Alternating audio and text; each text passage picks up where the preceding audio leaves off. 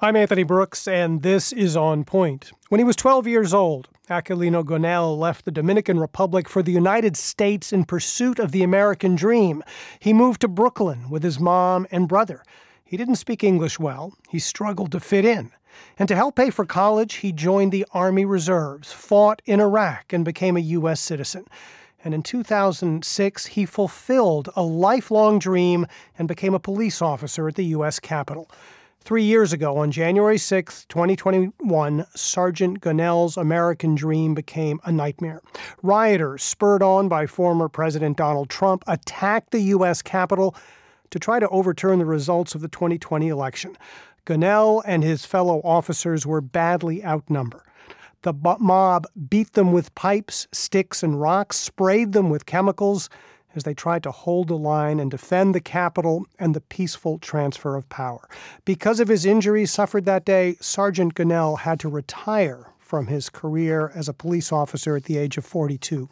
Now he's written a book about that day and about his life. It's called American Shield, The Immigrant Sergeant Who Defended Democracy. It's co-written with Susan Shapiro.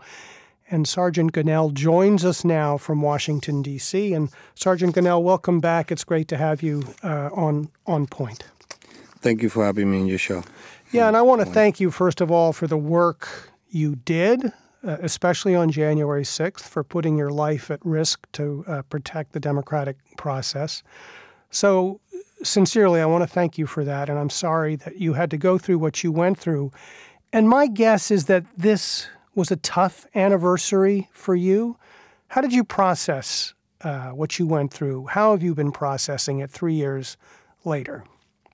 It's a third year date of remembrance, not an anniversary, because it's not something that it was pleasant for me and a lot of my fellow officers. So I'm still trying to process a lot of the things, a lot of new information that still keep coming, be coming out into the light almost every day. So it's ongoing, the process. Although it has been 9 days from the time that on the immediate aftermath in terms of how I deal with the ramifications of that day. In terms of mental health and how I see and view the day events. Yeah. And I want to hear more about that in terms of your mental health and how you've been recovering, but I think it would be helpful for us to go back to that day and just to set up a couple of things. So I want to play a little bit of tape from January 6th. Here's former President Donald Trump. He gave a speech at the Ellipse in Washington where he falsely claimed that he won the 2020 presidential election and urged his supporters to march to the Capitol, where Congress was preparing to certify the results of the election and Joe Biden's victory. We're going to walk down, and I'll be there with you. We're going to walk down. We're going to walk down anyone you want, but I think right here we're going to walk down to the Capitol, and we're going to cheer on our brave senators and congressmen and women, and we're probably not going to be cheering so much for some of them, because you'll never take back our country with weakness. You have to show strength, and you have to be strong. And here's a little more of what Trump told his supporters gathered at the Ellipse on that day. But I said, something's wrong here. Something's really wrong. Can't have happened. And we fight. We fight like hell. And if you don't fight like hell, you're not going to have a country anymore. So, Sergeant Gonell, that was early in the day of January 6th. You couldn't have known what was about to happen, what was about to explode. But how worried were you at that point? I know you were aware of the kinds of things that Trump was saying to his supporters. The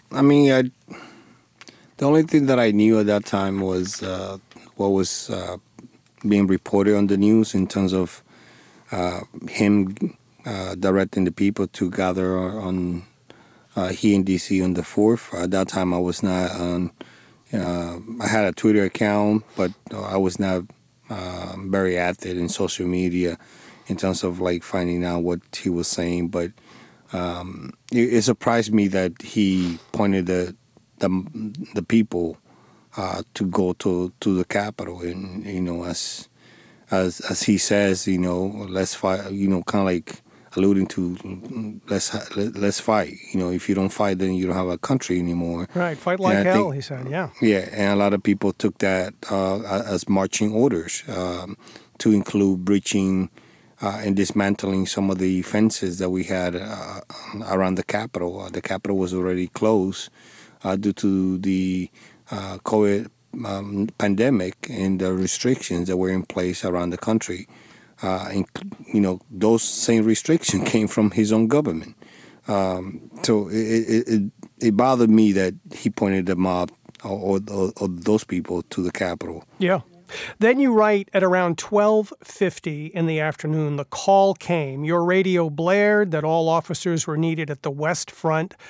Send all you have is what you heard. So you suited up, preparing for the worst, and you headed off toward the lower West Terrace entrance of the Capitol. Can you describe the scene that you saw when you arrived? After I heard that call, I think it was 2 or 3 times that it came out on the radio. And like you said, I describe it at length in the book American Shield. I immediately told my squad members, hey, let's hurry up, let's get our gear ready and rush to the West Front. By the time I got to the West Front through the underground tunnels, right where the president comes out in the iconic arch of the Capitol, the minute I opened those doors, you could hear the crowd roaring and some of the officers screaming in pain because by the time I got to that area, to the West Front, from the east, where I was staged, some of the same mob that claimed to be supportive of the police officers that were beating my colleagues. And immediately after I got to the inaugural stage, I noticed that there was a sea of people rushing, kind of like the movie Very Hard, and I paused for a second and I said to myself, this is going to be a long day, and it was. By the time I got one flight down to the lower West Terrace, the police officer, my colleagues, were getting beat up, pushed, shoved, taken to the ground, punched, and by the time, there was no time for me to coordinate, and we just began to defend I began to defend my colleagues and join the fight immediately. Yeah, and the way you describe it is so vivid in the book. I'm just going to read one sentence here. You write, "The back of my eyes went hot as I witnessed my fellow officers brazenly beaten with pipes, sticks, and rocks by rioters who chanted 'Fight for Trump' and 'USA, USA,' Trump banners, outnumbered American flags." And you write that for a second you froze in fear. I'd seen this kind of unbridled rage in Iraq when the base had been under attack, and so I knew this was bad. So, Sergeant Gonell, you literally flashed back to war in Iraq that day. Yeah, and that was the infuriating thing, because I never expected this type of violence happening, especially at the Capitol, our seat of democracy, right, where I worked, where I spent many years defending and protecting. And these are the type of things that happen in a third world country, in countries where I come from the Dominican Republic, and others. We've seen those things happen, and I never in my life did I imagine that it will happen here in the United States, especially those acts being done by native-born citizens. Right. And here I am, an immigrant defending the Capitol, something that they are not doing. You write in the book, and you also said this in your testimony before the January 6th committee, that on more than one occasion on that day, you felt like you were going to die. Can you describe what actually happened that made you feel like you were going to die? Well, Vice President, the President Biden quoted me on his speech on January 6th a couple of days ago. And when he says, there was an officer that says there was worse, my time in the Capitol was worse than my time in Iraq. And it was, in a sense, because in Iraq, I knew who the enemy were or what to look for in the enemy. And I knew what the danger I signed up is in this war. Anything could happen in war. But here at the Capitol, it was surviving one moment after another. When we lost the police line, I was afraid for not only my safety, but everybody else, including my colleagues and those elected officials inside the Capitol. Then, as we were retreating, we continued getting attacked, pummeled, and beating up, just for simply doing our job, trying to prevent the mob from going in. Then we go up the stage where we lost more ground, and then we had to retreat inside the tunnel. Inside the tunnel, that's where it was. We confronted, at least in my part, the most fearful fight happened in the Capitol, where officers are getting trampled and crushed to death. And multiple things, officers being pulled into the mob and being up. So that's where I almost lost my life a couple of times in there. We're talking about the January 6th attack on the U.S. Capitol with former Capitol Police Officer Sergeant Aquilino Gonell. His new book is American Shield, the Immigrant Sergeant Who Defended Democracy. When we return, we're going to talk a little bit about Sergeant Gonell's life and his decision to come to America and become a police officer. Stay with us. I'm Anthony Brooks. This is On Point.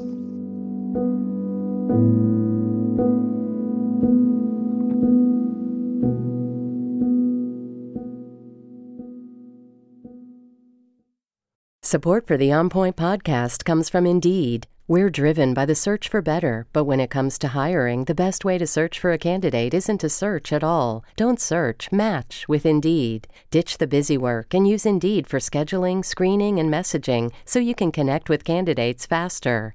And listeners will get a $75 sponsored job credit to get your jobs more visibility at Indeed.com/onpoint. That's Indeed.com/onpoint. Terms and conditions apply. Need to hire? You need Indeed.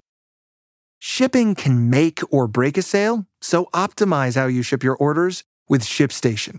They make it easy to automate and manage orders no matter how big your business grows. And they might even be able to help reduce shipping and warehouse costs. So optimize and keep up your momentum for growth with ShipStation. Sign up for your free 60-day trial now at ShipStation.com and use the code POD. That's ShipStation.com with the code POD. This is On Point. I'm Anthony Brooks. Sergeant Aquilino Gonell joins us today. He's a former Capitol Police officer. He's a sergeant who was attacked, severely injured by rioters 3 years ago on January 6th. We're talking about his book, American Shield, the Immigrant Sergeant Who Defended Democracy.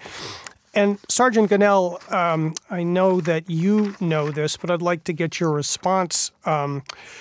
Former President Trump, of course, who is running for re-election, has said that if re-elected president, he would pardon the January 6th insurrectionists. I'd like to talk to you about that. He's not the only one. Congresswoman Elise Stefanik, who's chair of the Republican conference in Congress. She's called them January 6th hostages. And here's Florida Governor Ron DeSantis, who's also running as a Republican candidate for president. He recently said that what happened on January 6th was not an insurrection. He also said that he would pardon former President Trump. Here's DeSantis on Russell Brand's podcast, Stay Free, in July 2023. It was not an insurrection. These are people that were there to attend a rally, and then they were there to protest. Now, it devolved into a riot. But the idea that this was a plan to somehow overthrow the government of the United States is not true. and it's something that the media had spun up. To say that they were seditionists is just wrong.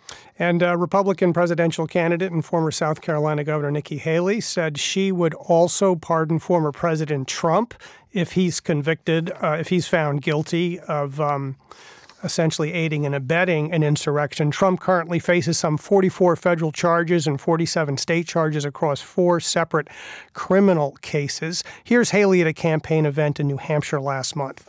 I would pardon Trump if he is found guilty. A leader needs to think about what's in the best interest of the country.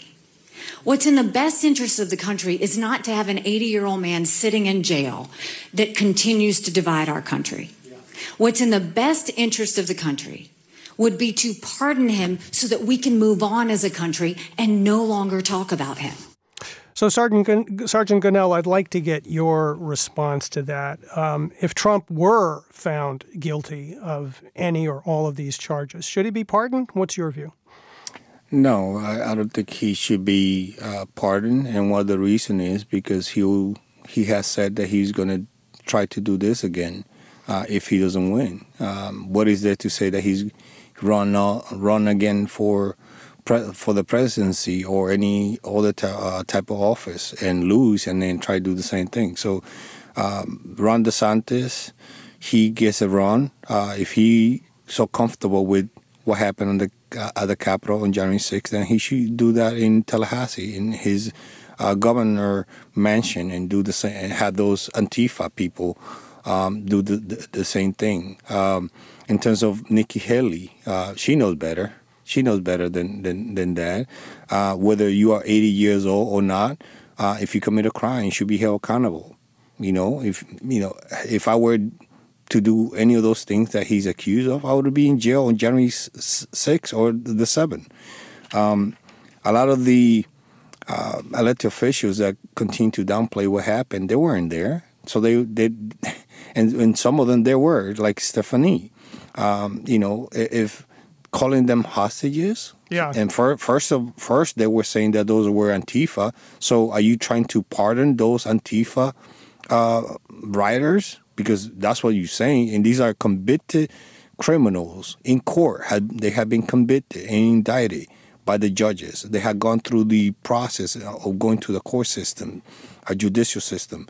So again, they're not in jail, in prison, because they political views. They're in jail because the criminal action and felonies that they committed, to include assaulting police officers like myself. Right. Speaking Mike Johnson a couple of weeks ago, I think it was before the Christmas, he said he held a press conference talking about and you're talking about the current Speaker of the House, Republican Mike Johnson. Correct. Yeah. Correct. So he held a press conference where he was talking about releasing the videotapes of the Capitol during January 6th.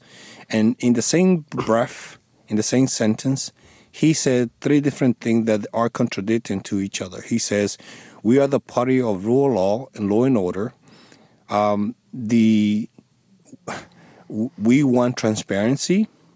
And then immediately after saying transparency, he said, we have to blur out the faces of these, quote, innocent people who were inside the Capitol so that the Department of Justice cannot identify and prosecute these individuals. As if innocent means hunting them, him and his colleagues, room by room, to kill them. To all these people, they had set types, they had tactical gear, military gear, weapons, beating up the police officers, and that was not peaceful. So if it wasn't planned, how come they have all this gear? How come they have all this equipment to what? To play dollhouse? Yeah, and No. Sergeant Gonell, it's not lost on me either that you were there fighting to protect the Capitol from these people who might well have done harm to someone like Mike Johnson and his Republican colleagues. That seems to be an important point here. Well, one thing that I want to stress is if these people that they claim are hostages, political prisoners, patriots. On January 6th, they were breaching and storming the Capitol. They went over layers after layer after layer of security, to include assaulting the police officers like myself. If those people, they're considered like the Republican elected officials, including the former president, and Ron DeSantis, Nikki Haley, if they consider those people those things, as they say, patriot and hostages, then who are we, the police officer, on January 6th? What is our title on January 6th? The hostages takers, the sicarios, the sequesters. What is to them? Who are we? And this is the party that claimed to have our back.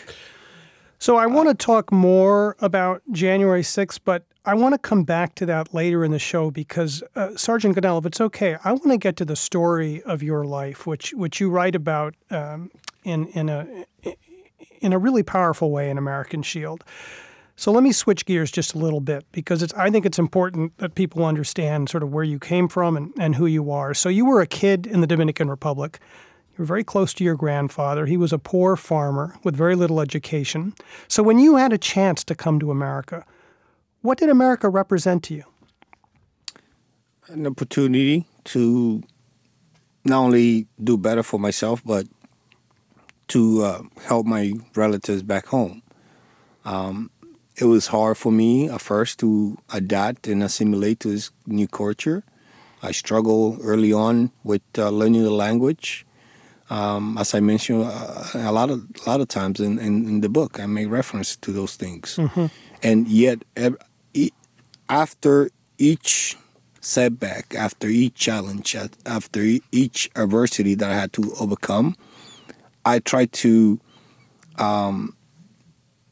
look for another way to do certain things after I fail, because it took me many times just to get or do something, and that's what I learned to when I growing up here, that no matter how many times I fail, I could do and try to do certain things if I approach it a different way, and I had the opportunity to do that. Back home, I may not have those things because of the system of governance that we have or the lack of opportunities.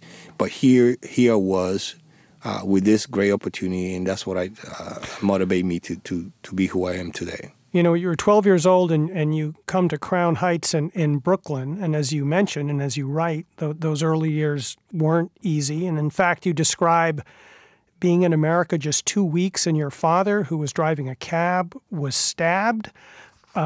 You were having a terrible time, as you said, fitting in. Learning English was hard. And after a certain point, you had a chance to go back home to the Dominican. And you were really committed to staying there at that point, right? And you went to your grandfather and you told him you wanted to stay, that you wanted to work on the farm with him. What did he tell you when you told him that?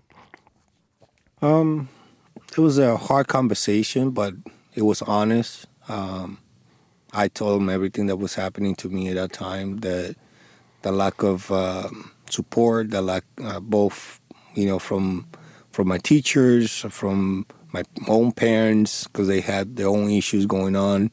The stabbing, the shooting of my dad first. He was shot. 2 weeks after I got here, and then 2 years after. 2 years later, he got stabbed. That's right. So he was shot first. I misspoke there. So he was shot first and then stabbed later on. Still correct. Terrible story. And for me to have the honest conversation with my grandfather, watching him struggle by himself, because when I was growing up, it was just his son and myself and my brother who were helping him out in the farm. And watching him overwork, doing all these things by himself, because by then my uncle had moved out and away from the farm area, and I saw him struggle. So I wanted to be there for him, but at the same time I was struggling. I knew that had I stayed back home, I would be more useful. But I was then he made me realize that I was giving up on the opportunity that I had, which is not many people get to have, right, especially here in the United States. So he convinced me to return and apply myself a little harder, and that's what I did. Yeah, and eventually, after you came back, you decided to join the Army. You realized, among other things, that this was a good way to help pay for college. It helped you become an American citizen. And what you didn't count on was the attacks of 9/11 and then being deployed to Iraq. What did you feel about the war and America's involvement in Iraq at that time? Well, when I joined the military, to be honest, and like I mentioned in the book, it was just merely me trying to, one, get an education, two, getting away from my dad because I knew we had our differences, given the fact how he was treating my mom at that time. Once I realized that I didn't have enough money to pay for college, then I had to figure out a way to continue my education because I saw that as a way for me to get out of poverty, to open more doors. I joined the military, and immediately, I think the Kosovo War was happening around that time, and I volunteered for that. I wanted to do something good and help people, but they never picked me for that as well. But then 9/11 happened, and immediately I was on the base doing a 17-day orders that I have, just trying to pay for my school. And when that happened, my education and my all the things that were around me happening took a back seat because I knew that there was a possibility that we were going to war, and I was ready and I wanted to go. And even I also wanted to go to Ground Zero and help the rescue mission for survivors. Yeah.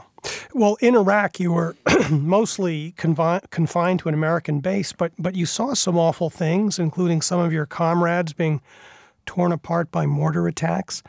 I'm just wondering what that experience in Iraq did to you and how it altered your view of America. It was a hard time for me. Although I had mastered the language a lot better than as a kid, I still struggle with my accent, and sometimes, I don't know if you could tell now, I do have a thick accent, and people think that just because I have a thick accent, I don't know a lot, or I don't know how to speak. But guess what? I do know how to speak, and then I do know how to understand and comprehend. Mm-hmm. I know 2 languages, and that's hard enough to deal with compared to one. Like some people want to make fun of my accent, but that's on them. In terms of my time in Iraq, it was hard because I was there in the middle of the war. One of the few Latinos that in my company, and we were subjected to certain things, especially move around, like you said. I volunteered for a couple of times for mission to go outside the base, and that was, to me, that was eye-opening because I knew poverty. I knew, coming from the Dominican Republic, I knew some of these things. A lot of the soldiers, they had issue and they were homesick a lot because they had never seen another country ever and grew up with a lot of amenities. I didn't have those things, so for me it was easier to assimilate. The only difference that I saw was the language. Instead of being Spanish, it was in Arabic. Right. So I adjusted fairly quick, but in terms of the struggles that we did, we had a detachment in Abu Ghraib right when the human abuse was happening with the prisoners in there. We tried to stay clear out of those things. Then we saw mortar rounds, incidents which I was responsible to tally who was injured and from my company, and then reported those things. I did security guard at the hospital, trying to prevent the prisoner of wars that we have, or enemy combatant, injure people from injuring our own soldiers and sailors at the hospital. The same thing with guard duties that we had to do. So there's a lot of things that I did, including convoys as well. Right. We're coming up on a break, so I'm going to ask you this really and ask for a sort of brief answer because we don't have a lot of time. But one of the things you write about in the book was the whole idea of going to war in Iraq was for a search for weapons of mass destruction that were never found. And I'm just wondering how that made you think about the war. It changed my perspective because, although we went for those reasons, I tried to do everything in my power to do what I was right, including when I saw any misbehavior from my own force and identify those things. Right. Unfortunately, I came back with PTSD from the war. And, so hold it right there, Sergeant Aquilino Gonell, after a quick break. His new book is American Shield, The Immigrant Sergeant Who Defended Democracy. We're going to have more when we return. I'm Anthony Brooks. This is On Point.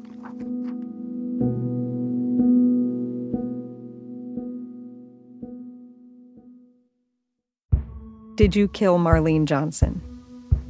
I think you're one of the first people to have actually asked. From WBUR and ZSP Media, this is Beyond All Repair, a new podcast about an unsolved murder that will leave you questioning everything. Somebody should be in jail for murdering my sister. A woman who's never been believed. As long as they think I have done this, then they're not looking for who actually did this. And that's what makes it a cold case. No, it's a botched case. And a search for the truth, once and for all. Wow, it just gets more interesting. Beyond All Repair. Listen and follow wherever you get your podcasts. Be careful. You're digging in a place that's been very peaceful for a while. Do it anyway. Dig.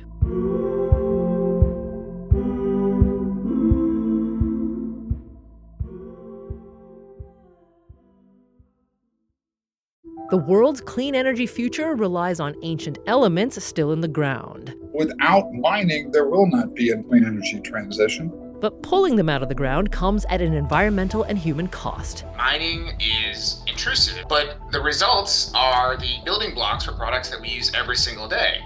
I'm Meghna Chakrabarti. Join me for Elements of Energy, Mining for a Green Future. 5 consecutive episodes right here, so make sure you're following this podcast.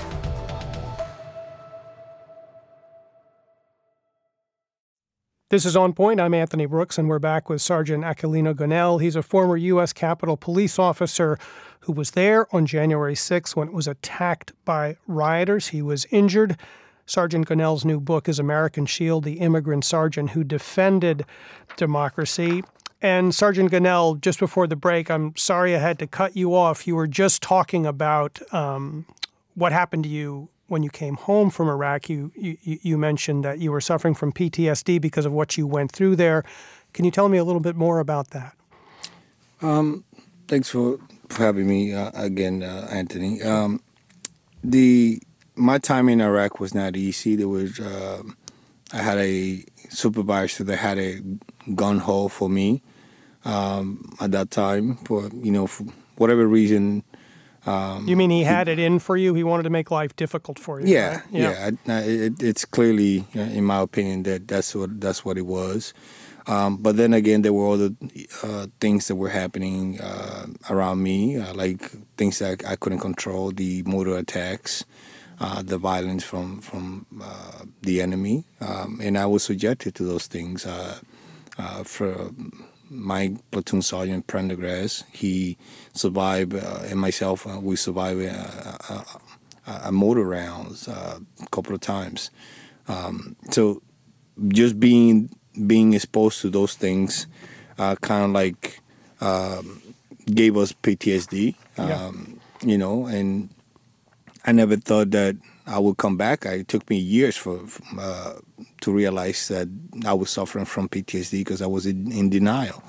It's something that over time I realized through treatment and from action, from that my action that other people noticed that I was not okay. So I took it up on myself to get myself checked out, and it was PTSD. And unfortunately, it's a disease that I had to deal with.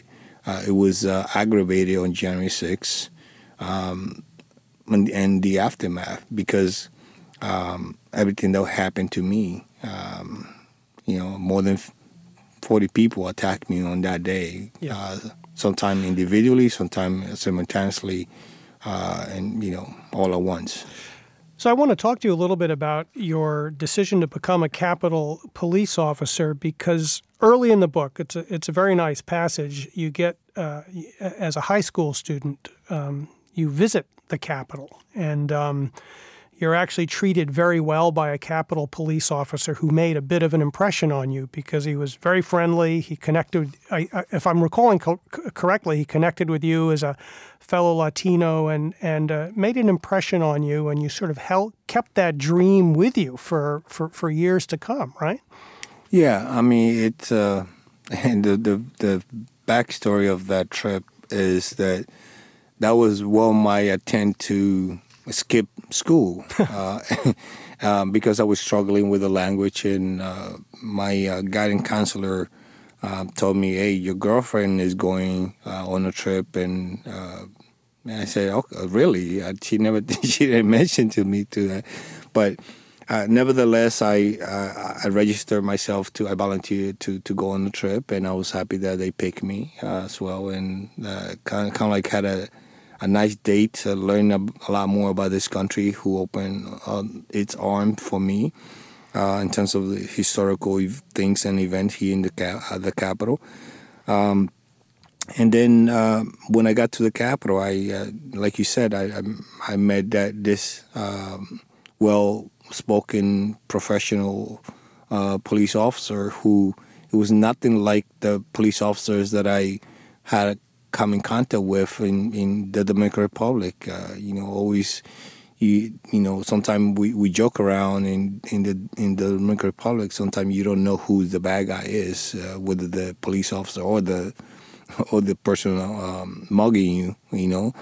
Which one is better? But at the Capitol in D.C., this person was very nice to me and gave me a good impression of how the profession was, and that kind of like planted a seed for me in the future. Right. Well, I want to go back to January 6th and get a little more specific about what happened to you, because during the attack on the Capitol, you sustained some pretty serious injuries, if I'm recalling correctly, to your foot, your shoulder, your biceps. You required multiple surgeries. And the injuries eventually required you to retire from the Capitol Police at just 42 years old. Can I ask you how you're doing now? Physically, how are you doing, first of all? Physically, I had recovered from most of my injuries. I still have a little bit range of motion restriction on my left arm, but overall, most of my physical injury have healed. I'm able to do a lot of things that I used to do prior, January 6th, although I had to do it with a little more conscious about my restriction and my limits. Yeah. In terms of the other injuries, which is the most severe one for me, and that's one of the reasons why I had to medically retire, because it was my PTSD. That's what was most triggering for me. Yeah. Because I had risked my life for elected officials, and then again, those same individuals turn around and side with the mob, the people who were assaulting me and my colleagues, the same people who were hunting them down room by room inside the Capitol on January 6th. And for me, that was triggering. There were times that I had to sit in my car after arriving early in the morning and decide whether I wanted to muster the courage to go back inside the Capitol to the crime scene and then listen to people like those elected officials who side with the insurrectionists. And not only was that triggering for my PTSD, but then it created moral injury because I know that I did my job. I know it was my duty to do those things that I did. And now they're telling me that they would rather side with the rioters, the people, and calling them hostages and patriots and political prisoners. Who are we then to them, the police officer? Yeah. You know what I mean? So that's the moral. And one thing on that is I kept thinking, because of the action that I did on January 6th, and if there was another instance where I had to do something similar to those things, I kept thinking, would I not only have to worry about the threat in front of me, but now I had to worry about the elected official from the Republican side who had downplayed what happened behind me. So I had two different things where I didn't feel comfortable being around. So, and that's one of the reasons why I left the Capitol, because I don't trust the political Republican official inside the Capitol to have my back. Will they be assisting me in securing the Capitol, or will they try to hold me down and restrain me so I don't do my job? And that's hard for me or anybody to swallow. Yeah, I understand. Well, speaking of Republican officials who might not have your back, here's some tape. I want to play a cut from Republican Congressman Clay Higgins of Louisiana from November 2023, who falsely suggested that January 6th was orchestrated by the FBI, who he claimed sent buses of agents disguised as Trump supporters. So here's an exchange between FBI Director Christopher Wray and Congressman Higgins. You're going to hear FBI Director Wray speaking first. You are asking whether the violence at the Capitol on January 6th was part of some operation orchestrated by FBI sources and or agents. The answer is emphatically You're saying not. no? No. You're saying no? Not okay. Violence orchestrated by FBI sources or agents. You know what a ghost vehicle is? Director of the FBI certainly should. You know what a ghost bus is? A ghost bus? Ghost bus. I'm not sure I've used that term before. Okay. These buses are nefarious in nature and were filled with FBI informants dressed as Trump supporters. Okay, that was Republican Congressman Clay Higgins making a claim for which there is no evidence or proof, speaking with FBI Director Christopher Wray. Sergeant Gonell, when you hear things like that, what does it make you think? Disappointing, very gullible on their part, because on January 6th, they knew who the threat was. They knew who was responsible for it. I knew, and that's why I risked my life for it, trying to protect them. And now that they are away, 3 years away from that horrible day, they forgotten, or they had chosen to lie to themselves and pretend that they were not fearful for their lives. While they were running for their lives, I was surviving and risking all to protect them, so they could get to safety. And unfortunately, they had shown me that they disregard any sacrifices, and they desecrate any sacrifices that myself and my colleague did on that day. If they, it's easy for them to make all these accusations. All they had to do is go to the prisons in D.C. and talk to the January 6 rioters themselves and ask them how many of them were driven on those ghost buses that he's talking about. How many of them are Antifa or part of the FBI? These are criminal people that were found liable for their actions on January 6th because they attacked police officers, they breached the Capitol, and they were the target themselves of the mob. So they are willfully choosing to be ignorant and for political purpose. Right. Toward the very end of the book, you write, you write this. You write, despite the January 6th committee's recommendation that Trump be criminally prosecuted for inciting the insurrection, conspiracy to defraud America, making false statements, and obstructing Congress, nobody seemed able to stop him from running for our highest office. At age 76, he is allowed to go after his old job, while my career was destroyed at 42 because of him. And this is the part of the story that is really hard to read because it feels so unjust. I mean, as an immigrant, you did everything right. You worked hard. You go to college. You served the country in Iraq. You became a police officer. But you end up losing your career because of those injuries you sustained on January 6th. And this is leading to a question, and I'm not even sure what the question is. But, I mean, I guess, have you made peace of some sort with that, Sergeant Gonell? I could tell you that, do I miss my job? Yes, absolutely. Of course. I miss being there, providing for my family, and also doing what I wanted, my profession. I had 7 years left before my mandatory retirement, if I chose to. So I had many years left in my service to this country. This person took a lot, not only from me, but from a lot of those people, including those who are in jail because of the lies that he continued to propagate. And it's unfair.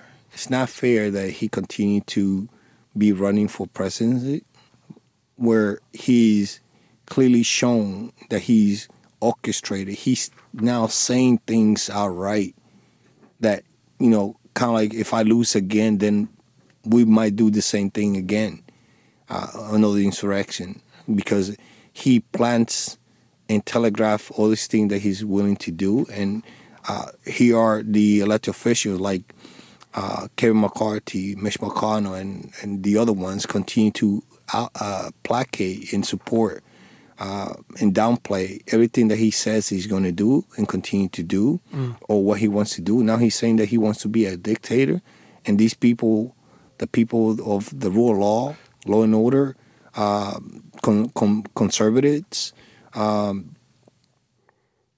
they continue to follow along, like insane. Like, we had gone to war to fight these depots, to fight these authoritarian regimes overseas. And here you have somebody who's telling them, hey, I want to be like them, like those people. I want to be like Putin.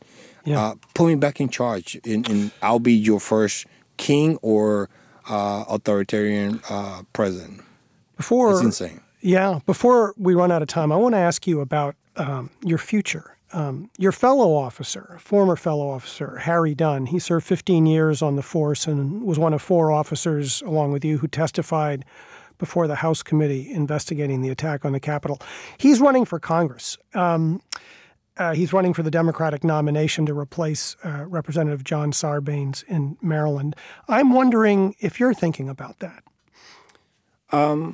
At this moment, I'm not, but I do support him. I think he'll do a great job as a congressperson.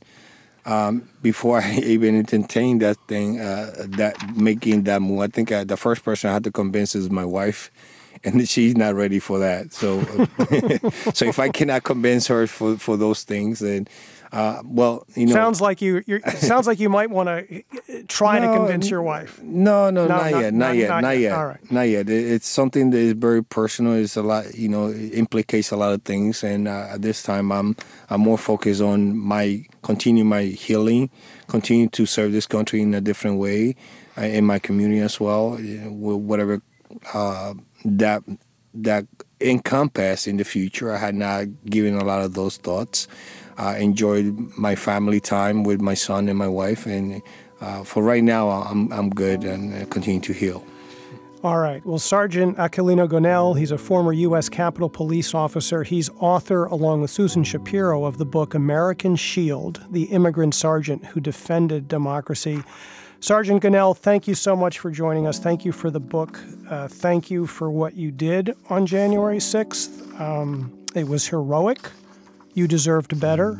But thank you for joining us today. We really appreciate it. Well, thank you, Anthony. And I just want people to take an opportunity to go and get this book. It's a book about... It's a good one, and I recommend it. And I'm going to jump in because time is running out. I'm Anthony Brooks. This is On Point.